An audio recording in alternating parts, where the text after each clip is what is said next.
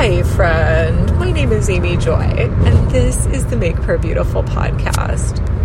I was so privileged to have Paul Van Hosen come and speak when we had Workplace Prayer Live. And when we talked about the possibilities, you know, Paul is amazing in a question and answer format. And we said, we really want to hear about your walk of faith because that's something that you carry so beautifully.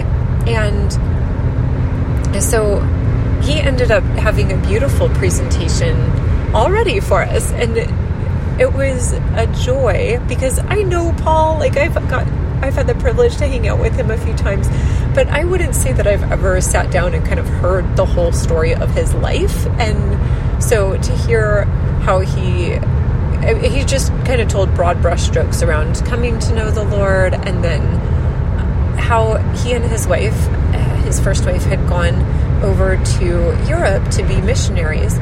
And financially, it was extremely hard.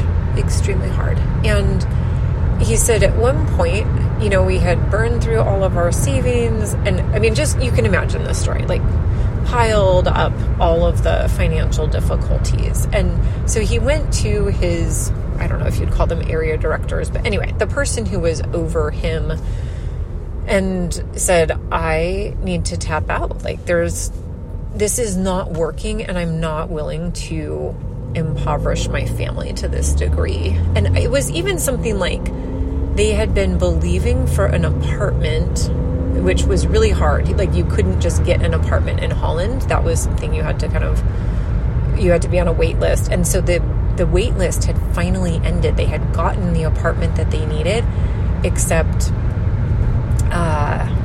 they didn't have enough money to put down the deposit. And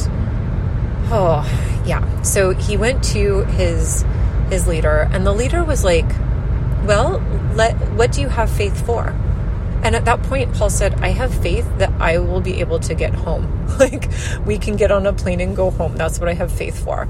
And he said, you don't have to BS God. Or he maybe didn't literally say that, but basically that was the point. Like, if that's all you have faith for, don't try to put a pretty bow on it and pretend like you have faith for more. Like, actually just be okay with the amount of faith that you have. Be honest with the Lord. And so I just thought that was a really helpful and beautiful and honest way to look at the world. Like, if you don't have faith to be able to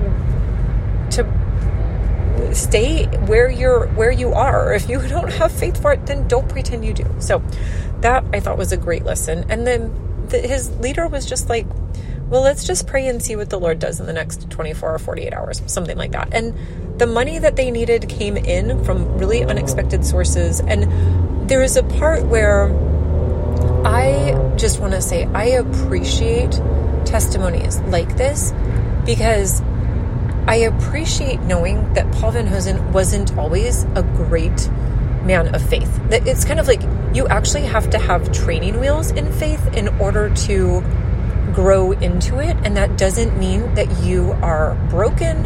That doesn't mean, it just means that you don't have the full experience of faith yet, you know? I just think that's amazing. I genuinely appreciate knowing that some of these things you literally get to grow into. And so, yeah, thank you, Lord, for that. Yeah. And so, Lord, I do ask for us that you would, I don't really want to pray that we'd be put through the refiner's fire in order to grow. That's a hard prayer, Lord. And I think there's a part where I'm like, on the one hand, I want to ask that we would gain faith, but I think part of the challenge with that prayer is that means that we're going to be put in situations where we're going to need faith, and that is not always very comfortable. And so, yeah, Lord, I am asking that you would bless us with all that we need for life and godliness, and that we would be able to hear your voice well, able to understand what it is that you're speaking at any given time, and that we would grow in the ways that you want us to grow, in the timing that you want us to grow. Thank you, Lord. Amen.